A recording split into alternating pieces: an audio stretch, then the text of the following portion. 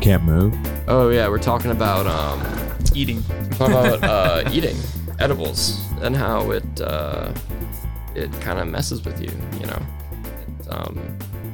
It sure can. The edibles, like if you get like for example a candy bar that your friend Steve made, that's a edible. You know, if you take like, How do you know Steve? Steve, everyone knows Steve. He's the guy to go to. And if you just have one piece of that bar, it's not evenly distributed throughout the candy bar. So if you have like one piece of the bar, like you might feel nothing. But if you have like another piece, you might feel like you're hit by a marijuana train. Wait, you're telling me Steve doesn't follow ISO 9000 regulations? He does not follow ISO 9000. Steve could give a hoot about regulations. Steve on the corner. I'm disappointed Steve from the corner. But everyone has a Steve. You have a Steve, don't you? Nice. Yeah, my Steve's name is not Steve. Yeah, well, regardless, he is a Steve. And does he give you like good like candy bars? Like, does he give you like candy bars? like no, You got really quiet. no, I'm just like wondering. He doesn't give me candy bars, no. Oh, okay. I buy candy. But not like chocolate, not candy bars like that have candy, like gummies. Like gummies. Everyone's doing the gummies now. Everyone is. Easy to transport. Easy to transport, and it's tiny. Yeah. But like I said, if you have like a little bit of the gummy, it's the same as eating the whole thing. Like it's not like... In my experience, eating a little bit of something usually isn't the same as eating everything of something. Eating a wing of a turkey does not feel the same as eating dude, the entire turkey. I had the Delta 8s, man. I had the Delta 8s, and I had like a little piece, and I felt like I ate the whole piece of candy. You know Maybe you're just susceptible to marijuana. That might be it too. Yeah. I feel like they would only sell the little piece if that's all you needed to eat. No, I think James onto something in the sense that there's no true regulation for these type of like pseudo pharmaceuticals, I'm gonna call them, but and by consequence, you don't know how precise this batch was made, and it doesn't follow ISO 9000 for those nerds of standardization out there. I'm not a nerd of standardization. What is ISO 9000? ISO is just a standardization group. No, they're called ISO, like they're manufacturing. It's like a terrorist organization. No.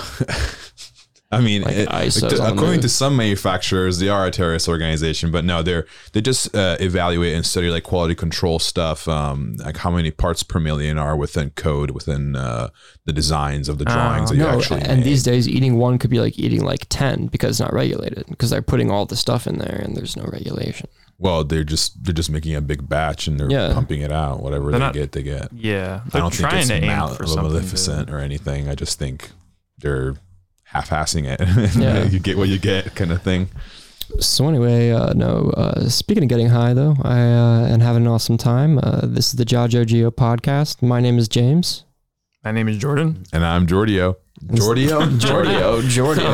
been eating Delta 8s? No, I got into this booth 15 minutes ago. I'm like an hour late because the meeting with the Chinese went longer than it should have. Dude, you had a meeting with the Chinese. We were talking about the Chinese earlier before you got here. We were talking about TikTok.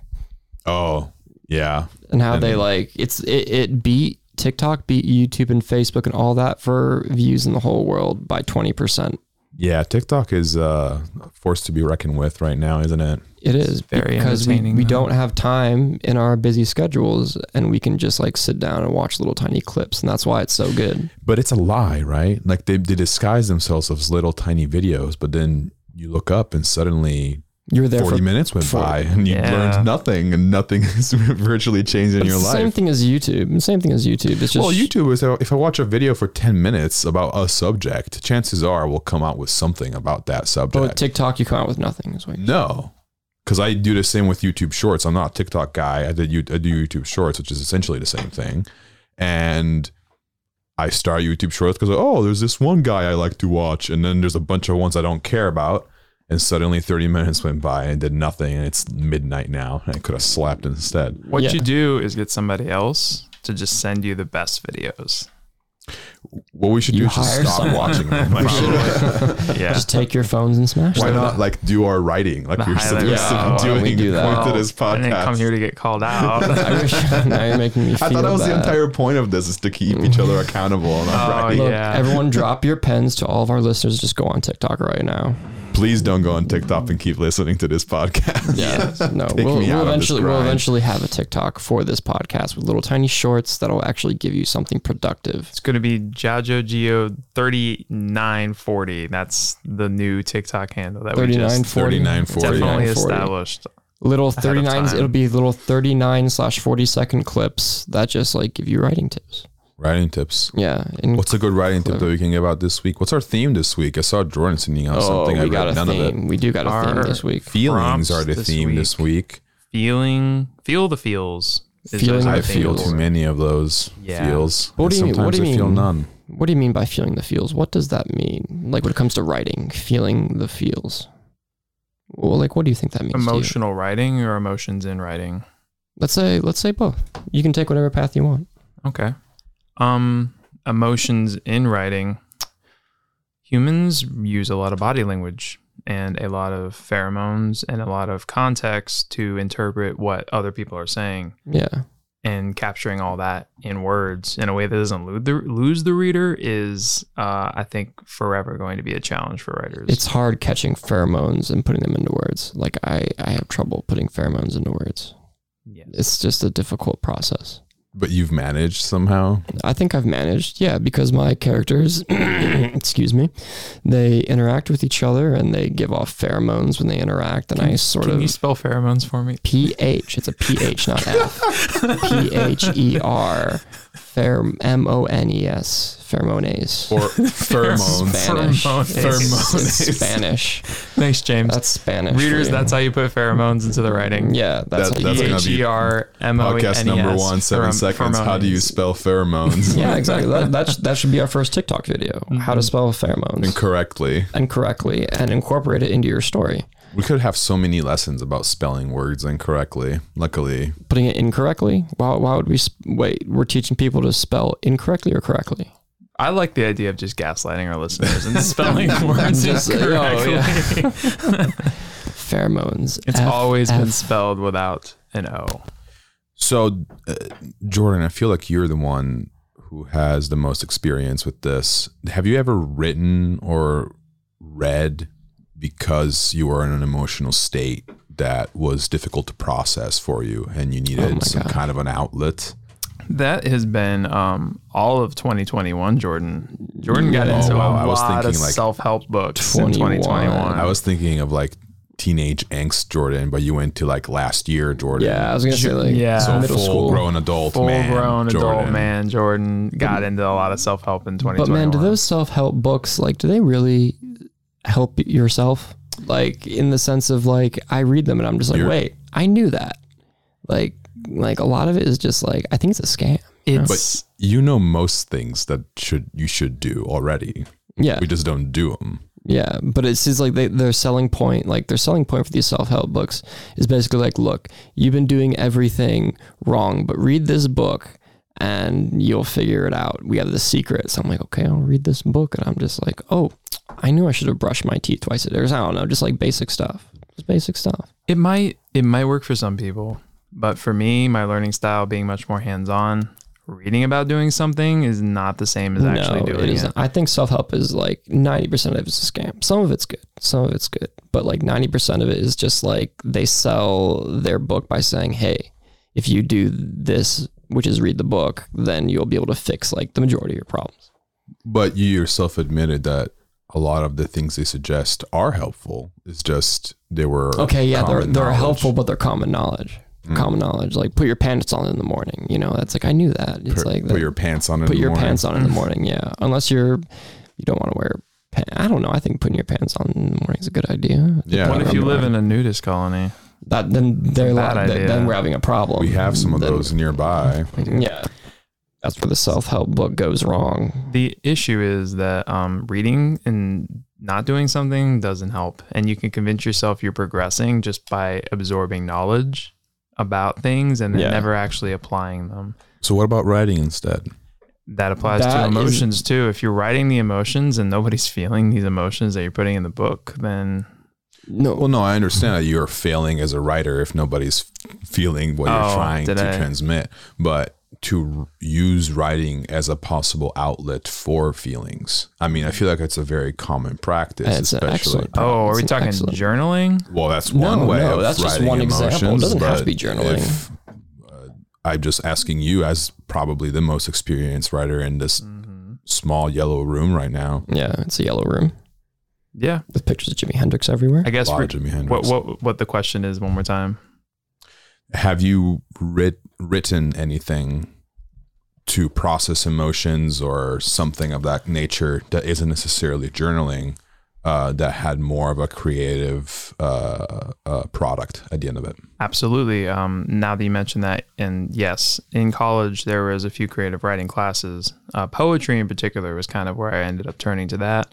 I processed some odd things that I hadn't actually settled from like high school life. There was some people I didn't really enjoy. There were some relationships that I resented falling apart.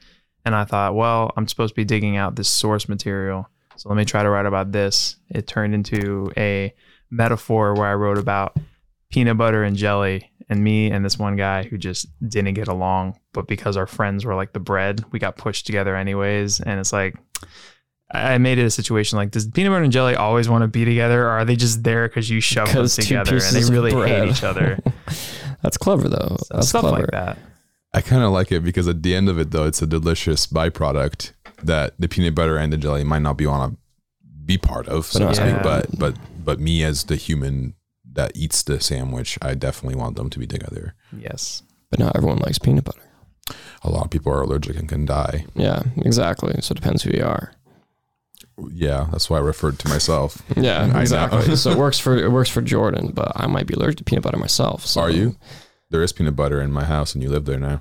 I guess I'd be a dead man if I was allergic to peanut butter, which I am not. Yeah, I thought so. So I'm not allergic to peanut butter. So as much less experienced writers, as equally capable writers, have you two explored any emotional outlets for stories? I do recall you having written, I know of one story. Yeah, where actually, you poured some emotion into it. Yeah, I had a small rejection from one of our early participants in our writing group. And I decided to write about that rejection in the eyes of an individual that I've never, I was having trouble identifying as, because I'm a adult cisgender straight male, and what are your pronouns? He, him. The character I wrote about is teenage gay British girl. What? Yeah, it's one of the short stories I wrote. But I forgot her name. Maria, I think it was. Maria fell in love with Elizabeth, I think it is. Yeah. And or Beth. It was Beth, short for Elizabeth. Okay. And that's what she gets rejected in the same way that me, Giorgio, got rejected by one of our group members. And it wasn't a big deal. In the same way, it wasn't a big deal to Maria. It was kind of like disappointing, but not tragic, and just kind of like you have to move on and pedal on. But writing it was fun because I knew the feelings that I wanted to write because they were fresh in memory, and I knew the storyline, and I knew all the Britishisms that I wanted to throw in there. Many Britishisms. As many as I could fit there. Like how many innits was it? In it. And it, mate. It was roundabouts and something else, right? Swing sets and roundabouts. I remember that. That was one. a Reedsy prompt, actually. That was the prompt, yeah. And so I wrote about a swing set inside of a roundabout. Mm-hmm. But that's good, man, because like the more emotional you are when you're writing, I think, the more you can relate to the people who are in your story. And you can give examples of how they would act emotionally based on the emotions that you're feeling. Yes. So I think the best thing to do is to write when you're emotional. I think it depends to the person. I'm a very a very emotional guy, and I'm very in tune with them. And I think I understand them very well. But I think some people struggle to understand like what they're actually thinking and feeling. So it might not be ideal for everyone. If it isn't, I think exercise is best anyway. Try and do it. And what you're going to discover is that slowly and surely you're going to understand more and more your emotions as you write about them. Well, the worst thing that can happen is that you'll understand more about yourself, because if you're like, maybe say you're mad and you start writing a story about, you know, in the state of being mad. Achilles. Yeah, Achilles. Yeah, exactly. And you see yourself like writing all of this shit, and it's just like, whoa, this character is pretty mad. You find out a lot about yourself. Yeah. Maybe you write something like some unheard of, what could he do? What could Achilles? What could he do? Then you're like just he like, just slaughters somebody accidentally, and you're like, whoa, you kind of read it back and like, that's kind of intense. Starts beating up penguins. My dad upset. Yeah, Achilles and penguins, famous Mediterranean penguins. He's slaying penguins, and you're just like, oh, holy shit, that's me. You know, I'm slaying I'm in the state where I just feel like slaying penguins, and it's just like, oh my gosh, I just learned something about myself. And then you can learn how to, you know, like work on yourself from that experience. Yeah, you can learn what is the best way to slay as many penguins as possible with a wiffle bat. That's an interesting. With a wiffle bat. With a wiffle bat, man. I was thinking that's like the cutest thing in the world, man. Like just cutest thing in the world. Dude, just like a wiffle bat that just like, it's like boink boink boink every time you hit it. And I was thinking like an ice pick, or like an ice pick. Just like George was thinking about this like a zombie apocalypse, but with penguins. Yeah. Okay. Zombie penguins. Ooh, that's a cool idea for a short story. Zombie you penguins. go to the North Pole and you find these old like we go in the North Pole. Yeah, that's how old it is. The penguins are in the North Pole and zombified. I like how about this whole story. How I forgot that they are only in the South Pole. The thing I'm surprised the most about is that they're in the North Pole. No, global warming. We find land in the North Pole, and there is no land in the North Pole. There's not even a little bit, like not even an island. It freezes. I mean, it might be a small amount. I don't think there's any. Global warming freezes the ocean. I've never been there. That's true. How do you know? Yeah. There is land in the south. Fine, it would be in the South Pole. It would be in the South Pole. There's also penguins in the South Pole. There are really all of our answers are in the South Pole. Our answers lie in the South Pole, in that direction. And yeah, it's just like we're there for a class trip, and like the bus breaks down or something. Penguins everywhere. Okay, so were they transporting penguins, or did the penguins like stow away on the bus? Penguins are just live there. They live there, and we're visiting. We're visitors. Just stuck in a bunker, or essentially the bus becomes a bunker as it gets attacked by penguins, much like Jeepers Creepers 1. Just like Jeepers Creepers. That movie. Yes. Interesting. So and we're trying to like send people out. We're like sending out the people we like the least. Like, oh, go look for food, and like they're like destroyed by penguins. They're still squeaking. Like it's the cutest way to die. And then one of them somehow survives. To do what though? You're in the South Pole. Where do you go? One becomes the penguin. He becomes the penguin. He becomes one. This is the origin story. You know how I like making origin stories of already existing characters. Yes. He becomes what he fears. The penguin himself becomes what he fears, much like the Batman. Yeah, exactly. Okay. And that's how the penguin, the evil character, the penguin was born, actually. That's how he became a thing. Slowly becomes Danny DeVito. That is a good story for how the evil penguin from the Batman series came about, I think. He was on a school bus in the South Pole. Yes. It's not an uncommon tale. Exactly. Very, very uncommon tale, I would say. So we're really all over the place. I was about to recenter it. So interestingly, you proposed. We can. It just felt like we were in that. What's that game we play? I don't even remember. I'm so bad at this podcast. Continue, like tell the story, like bouncing a story. Don't we have a name for this? Yeah, story bouncing. We should have segments. Not name it. It wasn't story bouncing. I made it. You just named it. That's great. Well, just go with it, guys. If you say something with confidence, even if it's wrong, people will accept it. This is true, actually. Unfortunately, I almost bought that for like 2 seconds. Don't, Georgia. We're on the same team here. We're on the same team. Don't call me out on my bullshit. But I'm curious, do you think that the author of Achilles felt all the same emotions that the readers feel? Homer? Or is it more about how you write, Homer, pulling out the right I emotions? think he either felt those emotions or he was around people with those emotions. And so he was probably looking at those people who had those emotions. And he was like, oh my gosh, this is what happens when you have like uncontrollable anger. I think everyone has experienced all kinds of emotions at some point in their life, especially as they enter adulthood. It's kind of hard to go through your teenage years without feeling the highs and lows of all these emotions. And, you know, Homer is kind of an idealized author, in my opinion. I think it was more of a concentration of authors. But regardless, like I feel like he would know how to express those emotions. And I mean, the Iliad, right? That's where Achilles takes place. Achilles is basically a personification of wrath. Mm-hmm. Yes. And I think it was a pretty apt description of what happens when you're wrathful. You destroy yourself. You destroy yourself. Well, you're just so blind to everything that you destroy the things you love most without knowing. Mm-hmm. So, or maybe even caring. Out of control. Yeah, because you're blinded by rage and you hurt the people that are closest to you without realizing it. And I think that's what happens in Troy, right? Like, or during the invasion of Troy by the Greeks, Achilles accidentally kills his his cousin or something. Huh? Wasn't Patroclus, was it? Patroclus. I don't remember. I have to be real. I haven't read that since college, and the details are fuzzy on me. Yeah, I read. But the point is that like his wrath destroys him and the people that he loves. Yeah.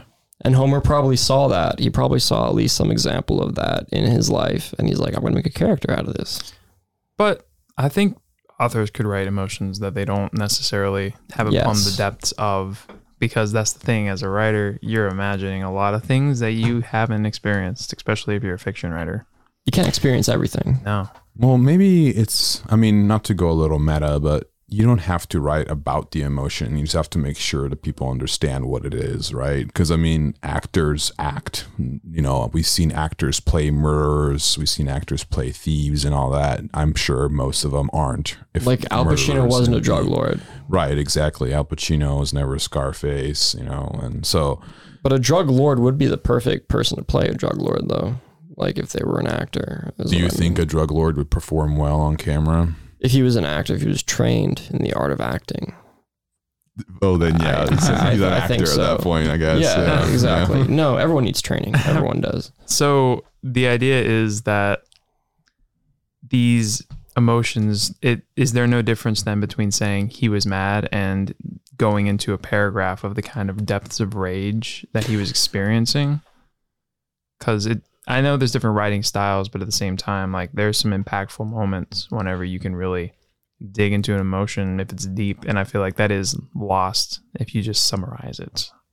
Yeah, no, I think you're right. I think one of the best ways I've read about emotions, I mean, the emotion itself isn't really described, right? It's more the actions that the individual takes while engulfed by these emotions that I think makes it the most understandable or readable by the reader on what exactly is the character feeling. I don't have, so in my example of Maria, trying to hit on this girl, Beth, she was basically awkward and a little bit out of her place when she was trying to hit on this girl, because every 15-year-old is awkward when they're trying to hit on somebody new. Mm-hmm. But people can relate to that. People can relate to that. It's a very common feeling. It's a very common place to the location and everything around it was kind of a common place. You know, you're alone with other teenagers. That's something that's everyone's kind of experienced. Oh yeah. So it's not a new environment for the reader, so to speak, even though you might not have been on Iron Bridge. Yeah. But what she did, like how she spoke, what she did, which was she wasn't speaking clearly. She was, what's the word I'm looking for? Mumbling. Yeah. She was mumbling. She was hesitant in her speech. She was quick and maybe not very clear. She wasn't, and she wasn't eager to be there. She was eager to leave, but at the same time, she wanted to stay. So you had this kind of this tug and pull about wanting, what do you want, and the confusion about these emotions. And I feel like the fact that she was acting that way is what best described the character's emotions in that moment, not necessarily what she said. Because if you just read what she said for what it was, she's just saying hello to a person. and you might not be able to tell that she was actually trying to be romantically involved with her in some way. Because we do hide a lot when we're speaking, and we don't always say everything that we are meaning or feeling. So I would say it's 90% of the time. Yeah. As an author, it's up to us to like explain what the person's state of mind is as they're speaking.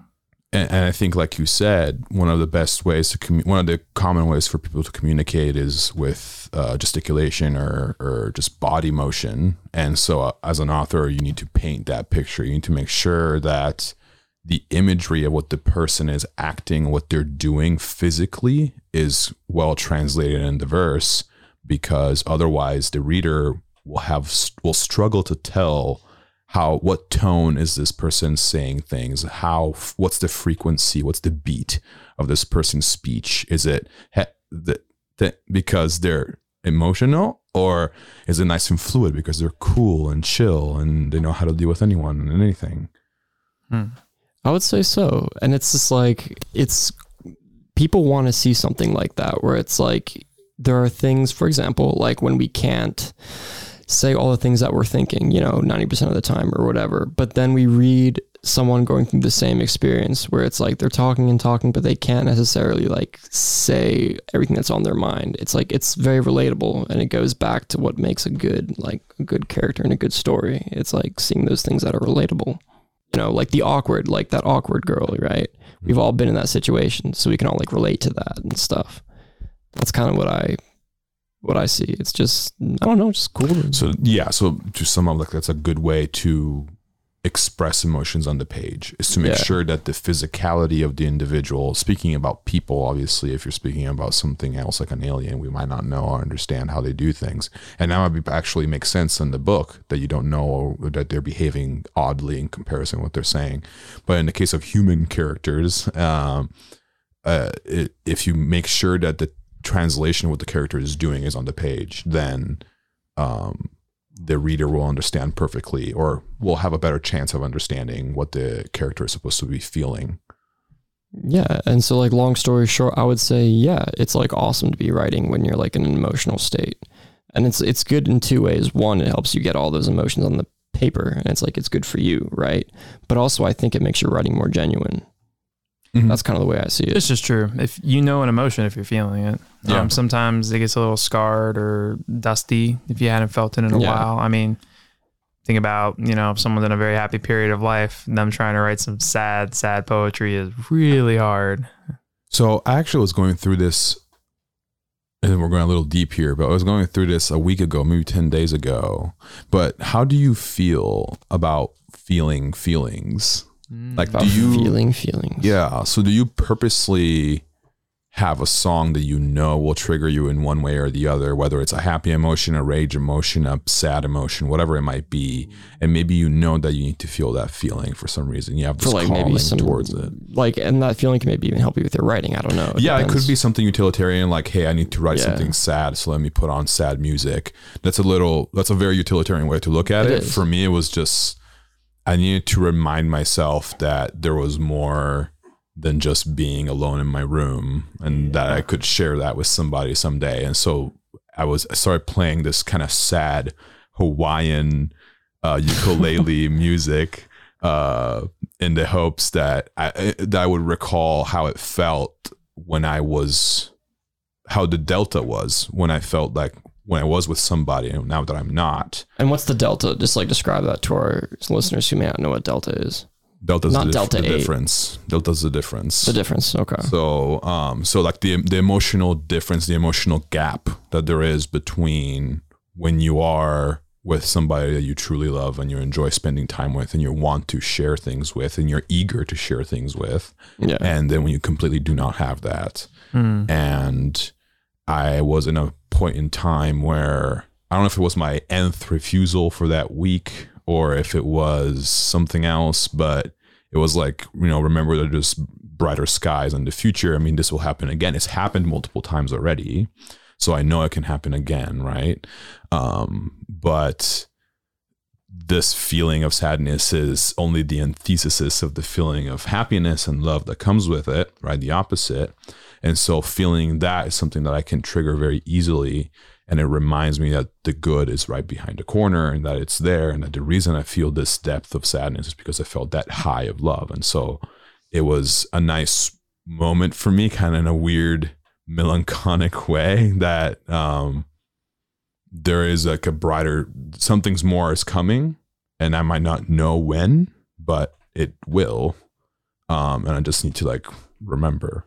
Yeah, and music is such a powerful link to many human senses and memory. And now that you bring that up, that's actually a great point.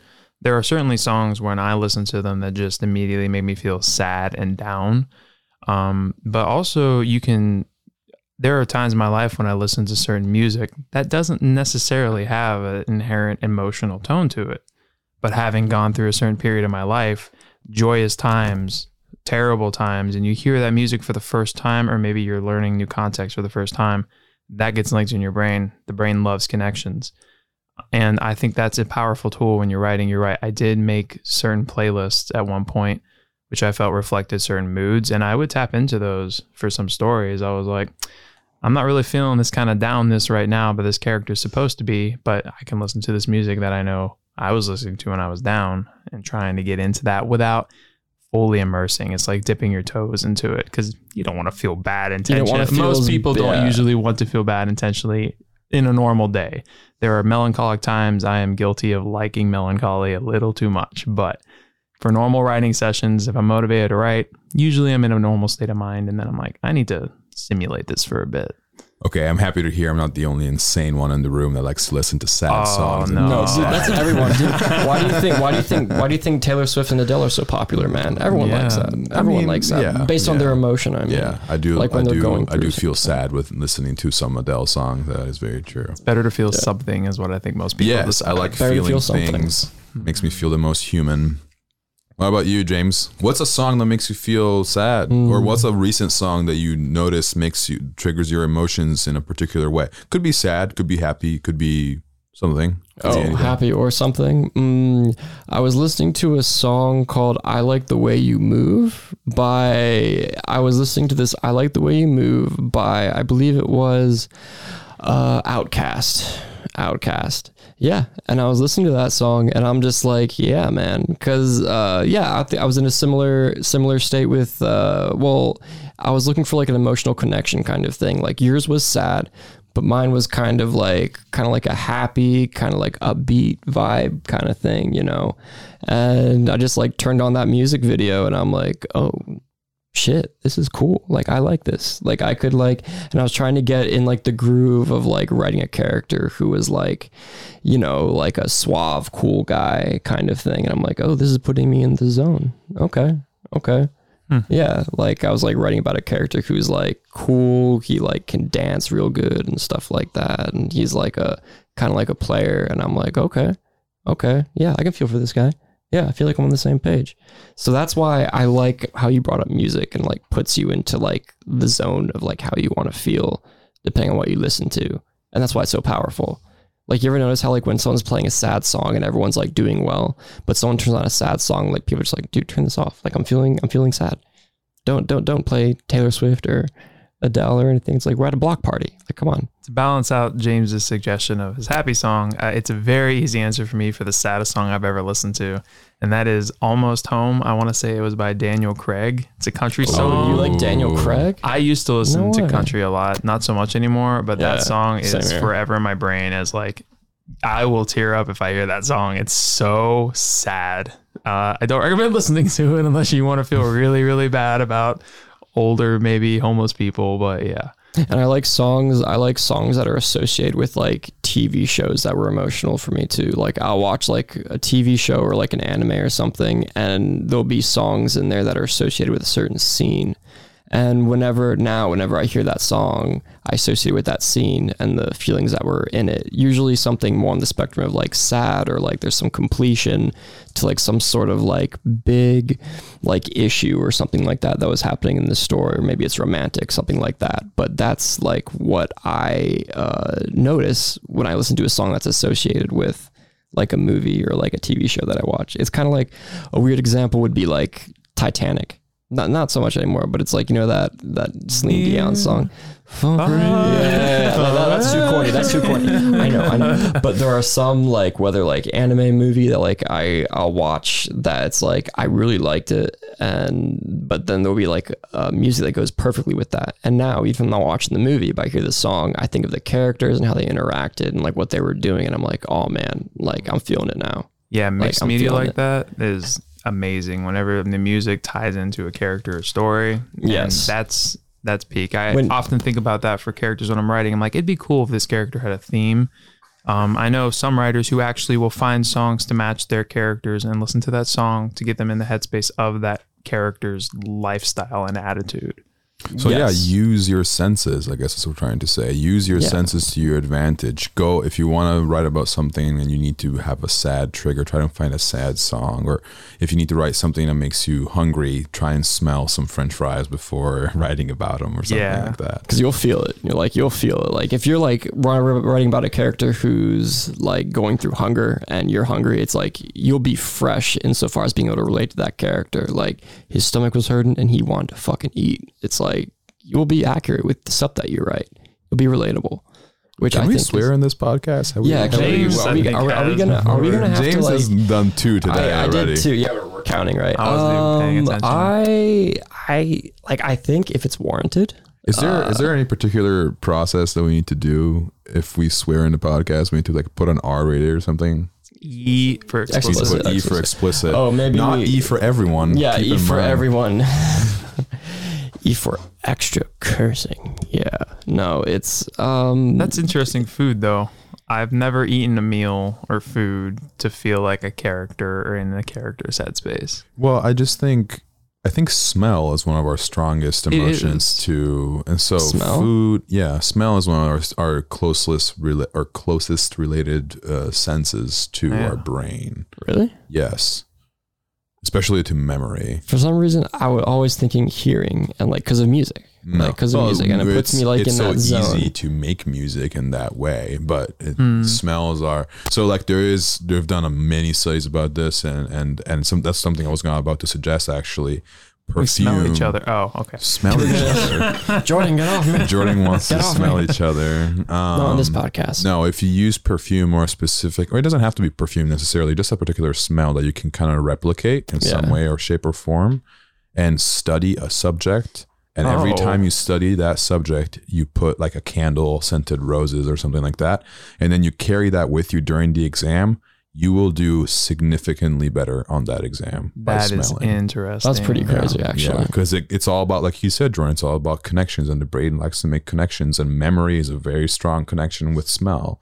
So if you have this perfume and you put it on your wrist or something and you smell it as you study, and you use that same perfume when you take the exam, chances are you're going to do better because of this mental connection. Now, obviously, it's not 100% proof. You have to do it. You have to be conscious about it. But it's also something you can use for your characters if you're trying to write about a character and you use a perfume or a particular scent for that character. And when you have to write about them again, you reuse that and you keep using that as you go along. Chances are your character will be a little bit more full body and shaped because you'll be consistent. I love the idea of tying a scent to a character as part of that character as well. I know there's some stories that do that. There was this one anime show, I can't not remember.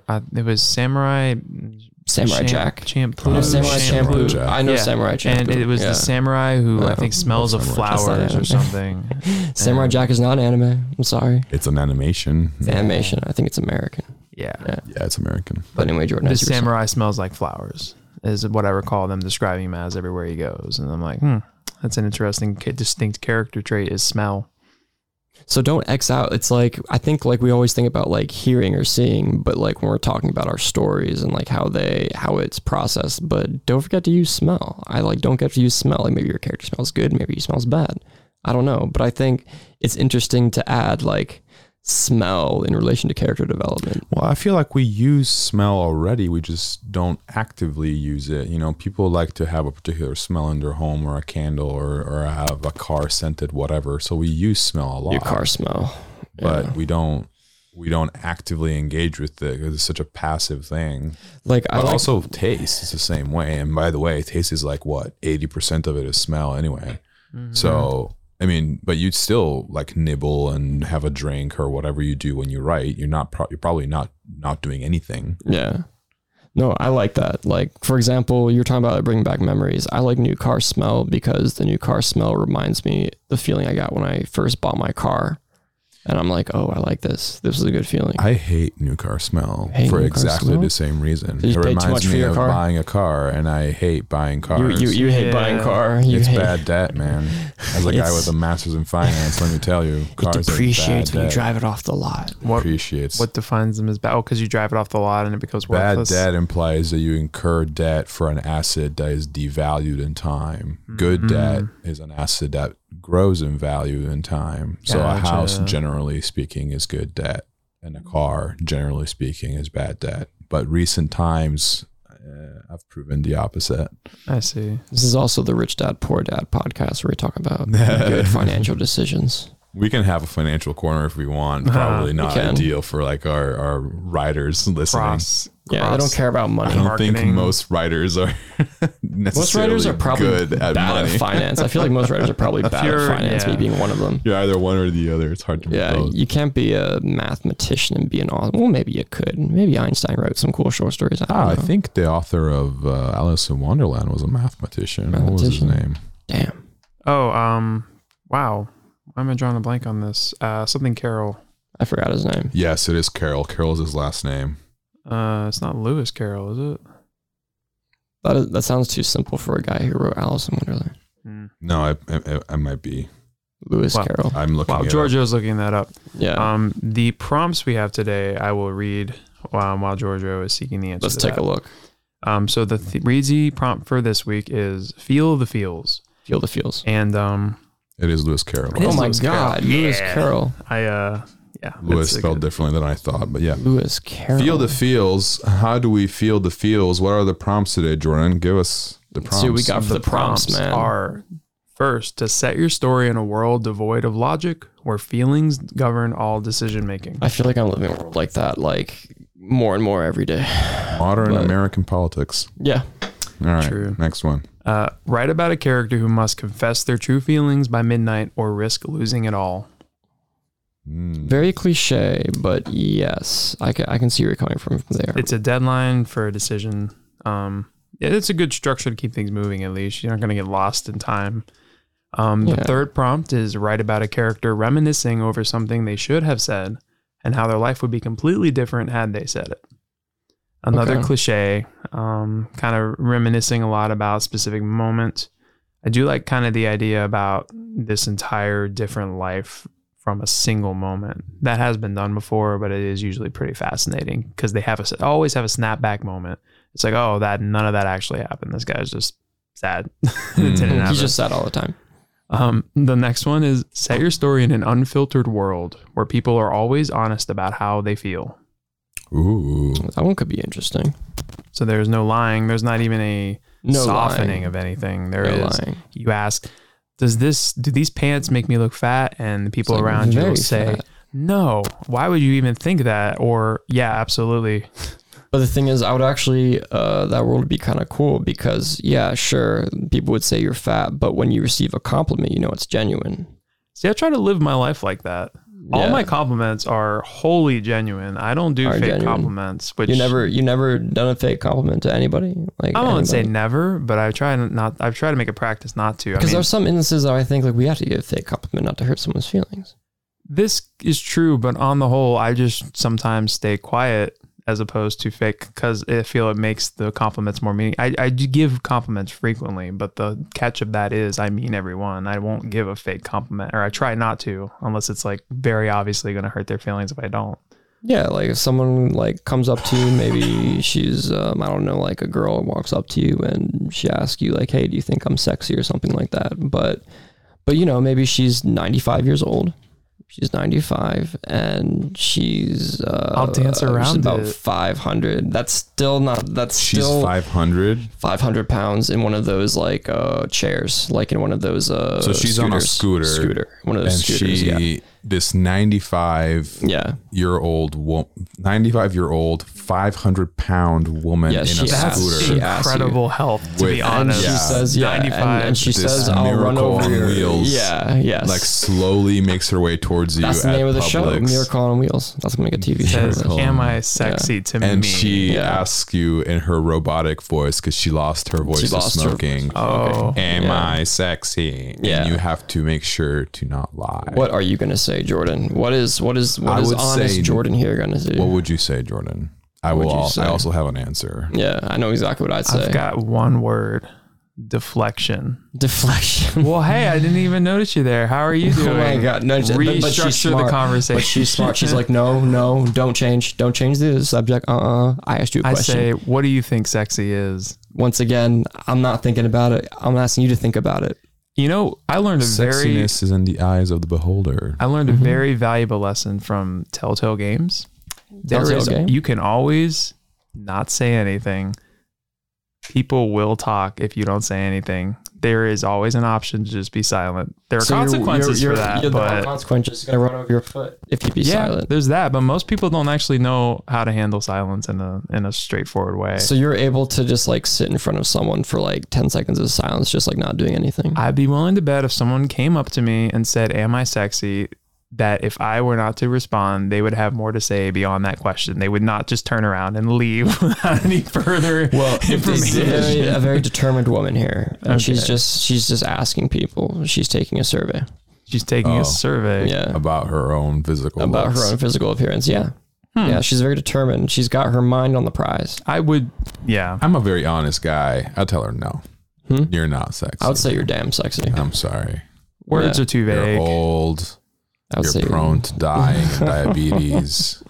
Oh my God. You're already living. You're living more in this world than I am. Oh my God. Your outlook is grim, to say the least. You can't bear children. What are you doing walking around asking people this stuff? You need to find internal validation. Please just roll yourself off a cliff. Oh my God. Oh, you're taking this woman down. Stop depriving us of our oxygen. I feel like you have a vendetta against this woman. You probably know her. She probably did you wrong, James, someday. You've elicited a lot of emotions from Giorgio in this very short story. We elicited emotions. So in this short story is another example of eliciting emotions.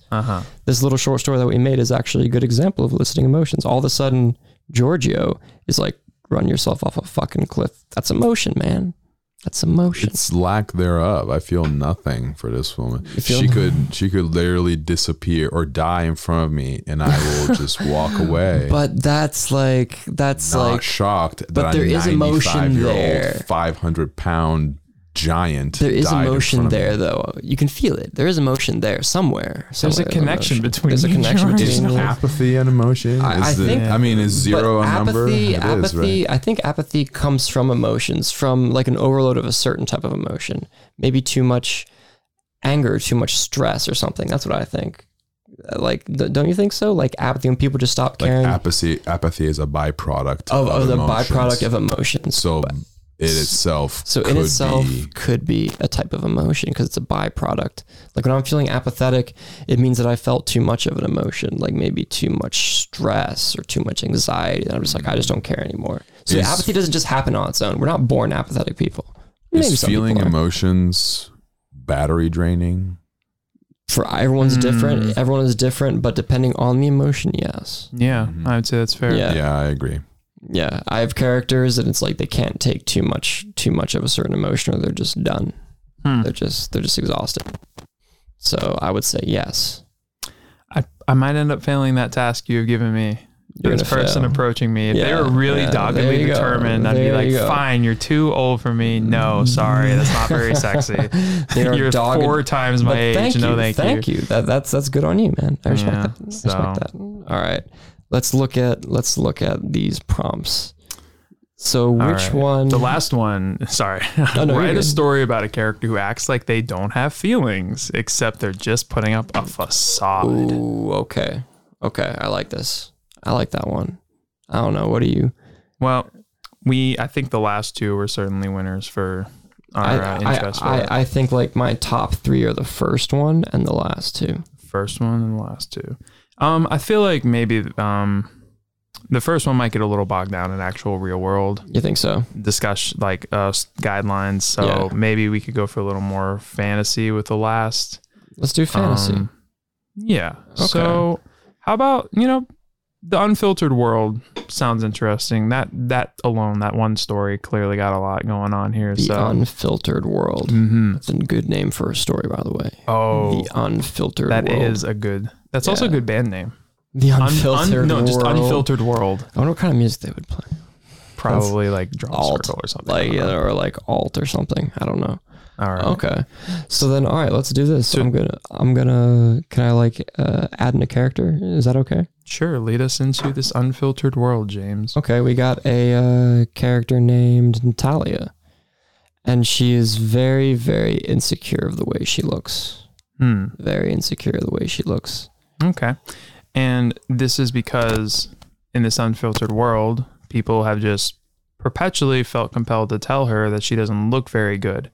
What she doesn't realize is it's not her, it's what she chooses to wear, which aren't really even clothes in the strictest sense. She enjoys wearing strange items that aren't necessarily good clothing or even look nice. Like Lady Gaga kind of thing. Like just like wearing like a bunch of like Kermit the Frogs to like some sort of Emmy thing or something. I think Natalia is not even aiming for fashion in this sense. Natalia just never really understood how clothing works. So we find her in things like burlap bags and giant, all-informing dresses that aren't any sort of structure or form. These horrible patterns. It's like Natalia just somehow has a sense for the worst possible combination of color and shape when it comes to dressing herself. And this is also like, I'm just gonna add something else here. This is like a post-apocalyptic world. It's just like one society, and it's like, like society had to restart, and so the idea of fashion and clothes is just being almost reinvented.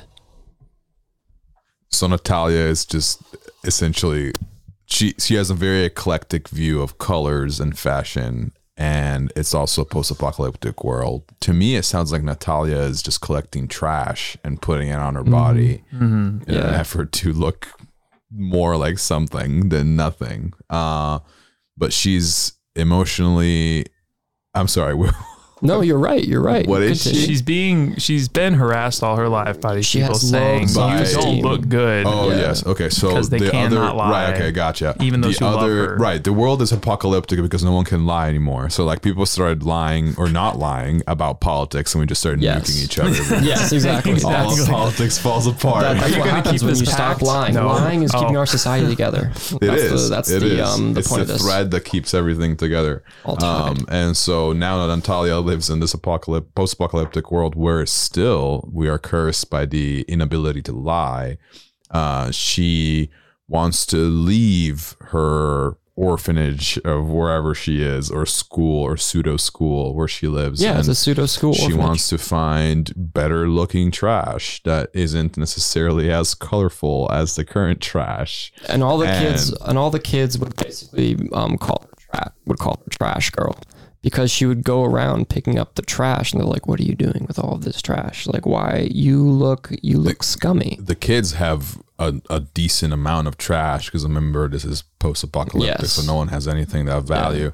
But she purposely seeks more trash, so she's just a trash lady, constant trash lady, trash girl, constantly hoarding trash in an effort of doing better trash. And she even walks around with the shopping cart. She'll walk around with the shopping cart and collect the trash from the other kids. She learned this technique from her grandmother, which before the post-apocalyptic world was a literal homeless woman who would ride around a shopping cart she stole from Walmart and teach her granddaughter about how she could do arts and crafts with Doritos bags and Gatorade bottles and how colorful these all were. So she kind of maintained this attitude and habit from her grandmother prior to the world collapsing into nothingness.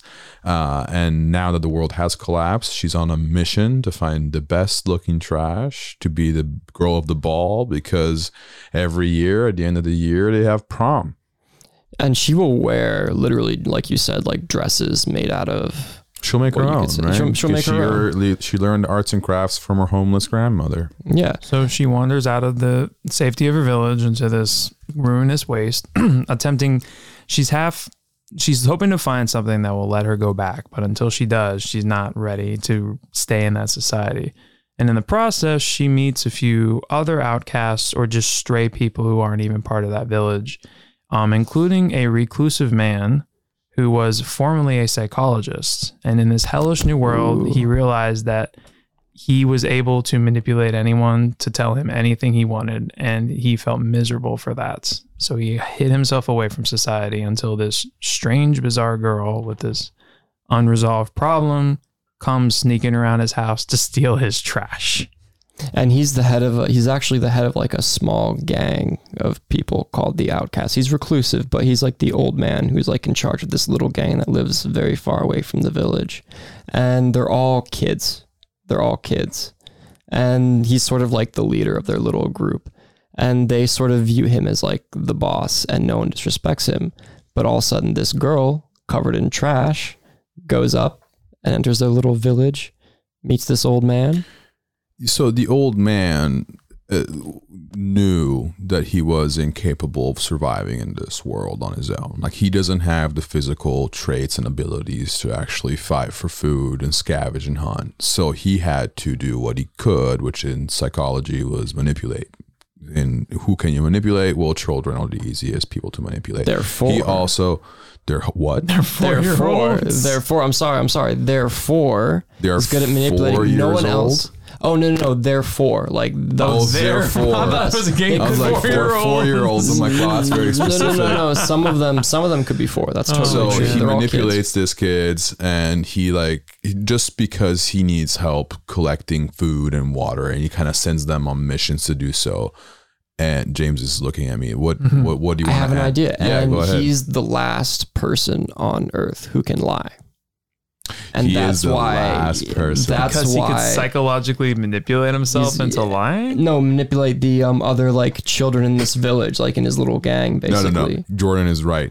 The man has to manipulate himself every morning in a mirror so that he can lie to kids, so that he can trick them into getting candy for him. Yes, exactly. And not even candy, like supplies, anything. Candy. Yeah. He is the candy man. Oh, he likes candy. Okay. So we're going and he has what? What is candy covered in?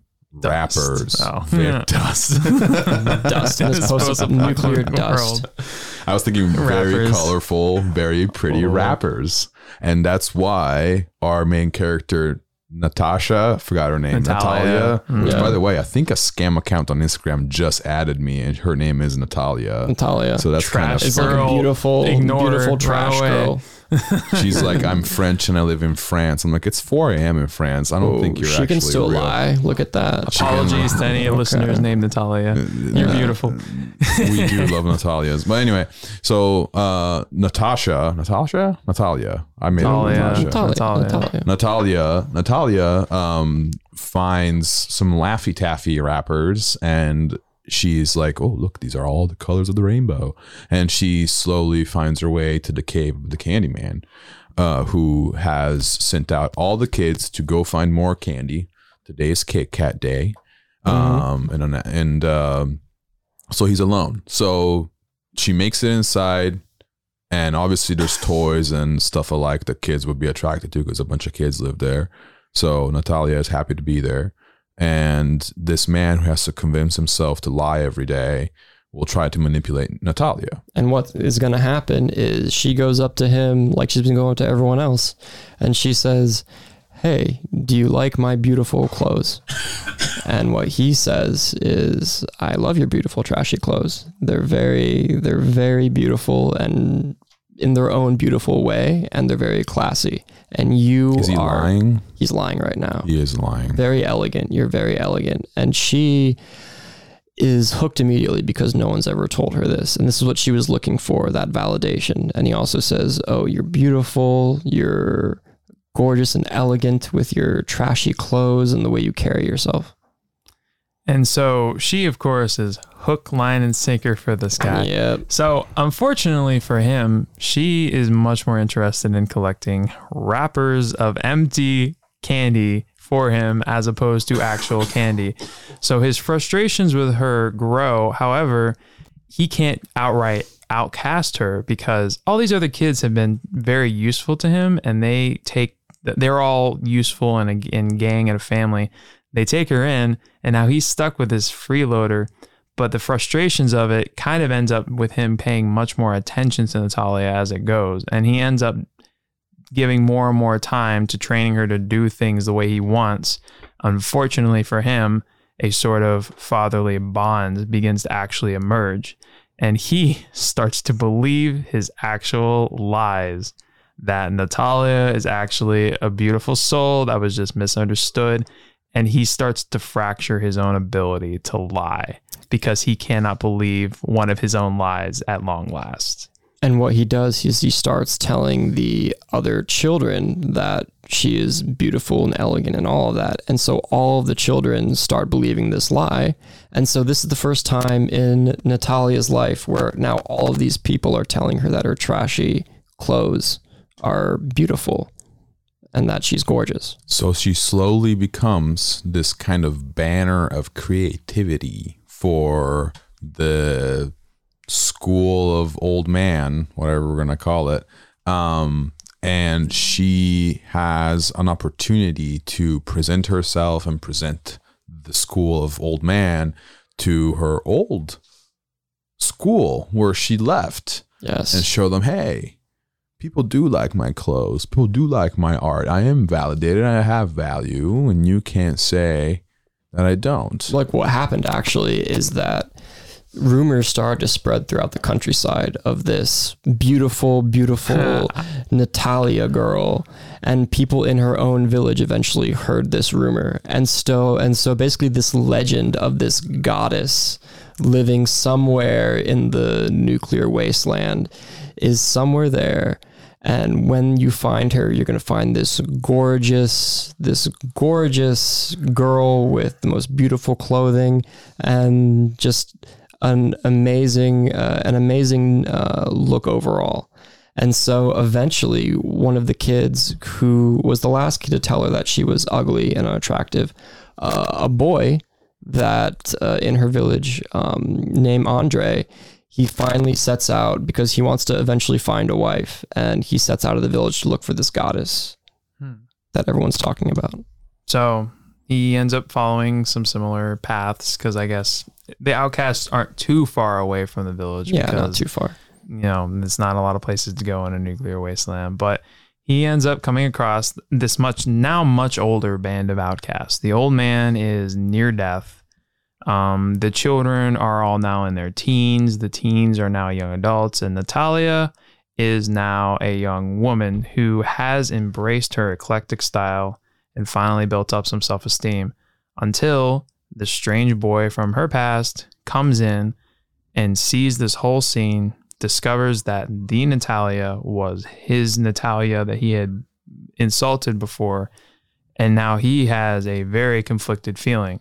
She is, in his mind, beautiful as herself, but her clothes are still ugly to him. And he now has to think, how on earth can I woo her while also thinking that her dress is the ugliest dress he's ever seen without lying? So without lying. So an interesting...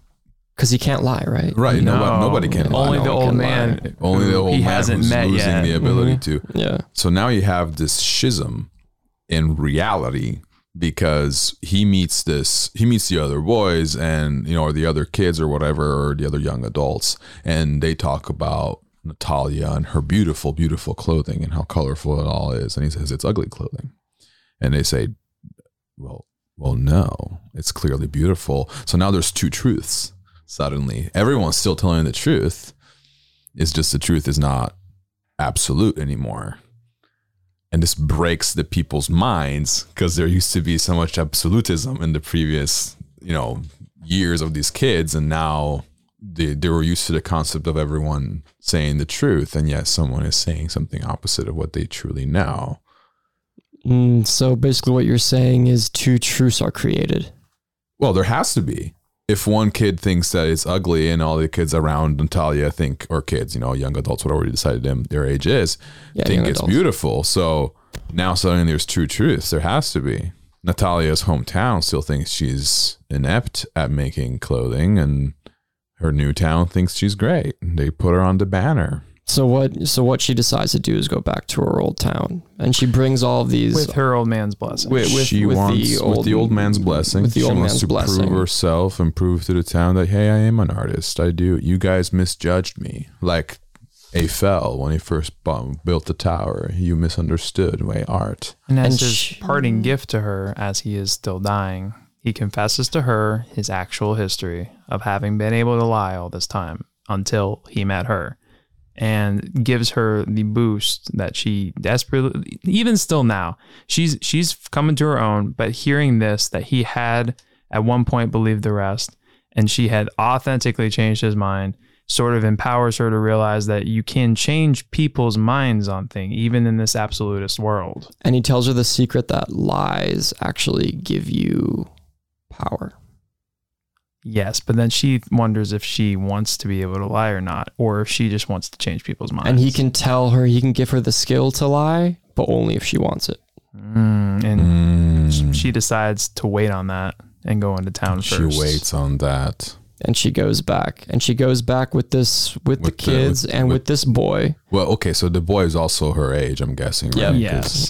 So they're all young adults. They're at this point, young adults. So Steven, I guess. Steven, the not drug dealer. No, Andre. No, his name's Andre. His name's Andre. Andre, I'm sorry. Andre, the small man, takes home Natasha, the trashy wearing woman. Mm-hmm. And Natasha is on a mission to prove that her wrapper dress made of Twix bars and Kit Kats is actually beautiful, just in time for prom.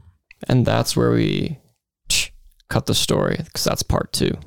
Okay. Part 2 is the prom. Part 2 would be the prom and convincing the townspeople that she is beautiful, or seeing if they'll agree with if she's beautiful or not. And if they don't, they might just carry her. Is that a pun? They might just carry her. I love that. Might just, what do you mean just carry her? Carrie at the prom. Carrie? That's Carrie. Movie. Oh, Carrie. There's a movie called Carrie. Well, yeah, I wasn't actually... There's a lot of ways you could wrap that up. Yeah, there's a lot of ways. Yeah. Yeah. Okay, well, that took quite a few turns. We have no idea. I have no idea where I was today. Honestly, James carried that one, because there was there were some threads where I was like, how? And then you just come out with this like, and this person does this. I'm like, oh, I had a look on my face at one every morning. Did it help? Oh, you should have seen my face at one point. I made like the moment where I was like, of course that worked. Yeah, no, I thought it was sarcasm for a second. I'm like, no. See, I don't do the ingenuine compliment. I don't do sarcasm. Go. Jordan was telling the truth. He doesn't do ingenuine stuff. That was a genuine. It was a genuine. Whoa. I appreciate it, but I appreciate that when it's a downside when you can't lie and stuff. But when someone tells you a compliment, you appreciate it more. So that's cool. Exactly. There's different ways. I'm not saying it's the only way, but that's how I do it. All right, guys. How are we at? What's the time? We are like 10 minutes out. We're about done. 1:08. All right, that sounds like a perfect amount of time for me. Perfect. I think we did it, guys. Yeah, we did it, guys. And with that, we'll see you in 2 weeks.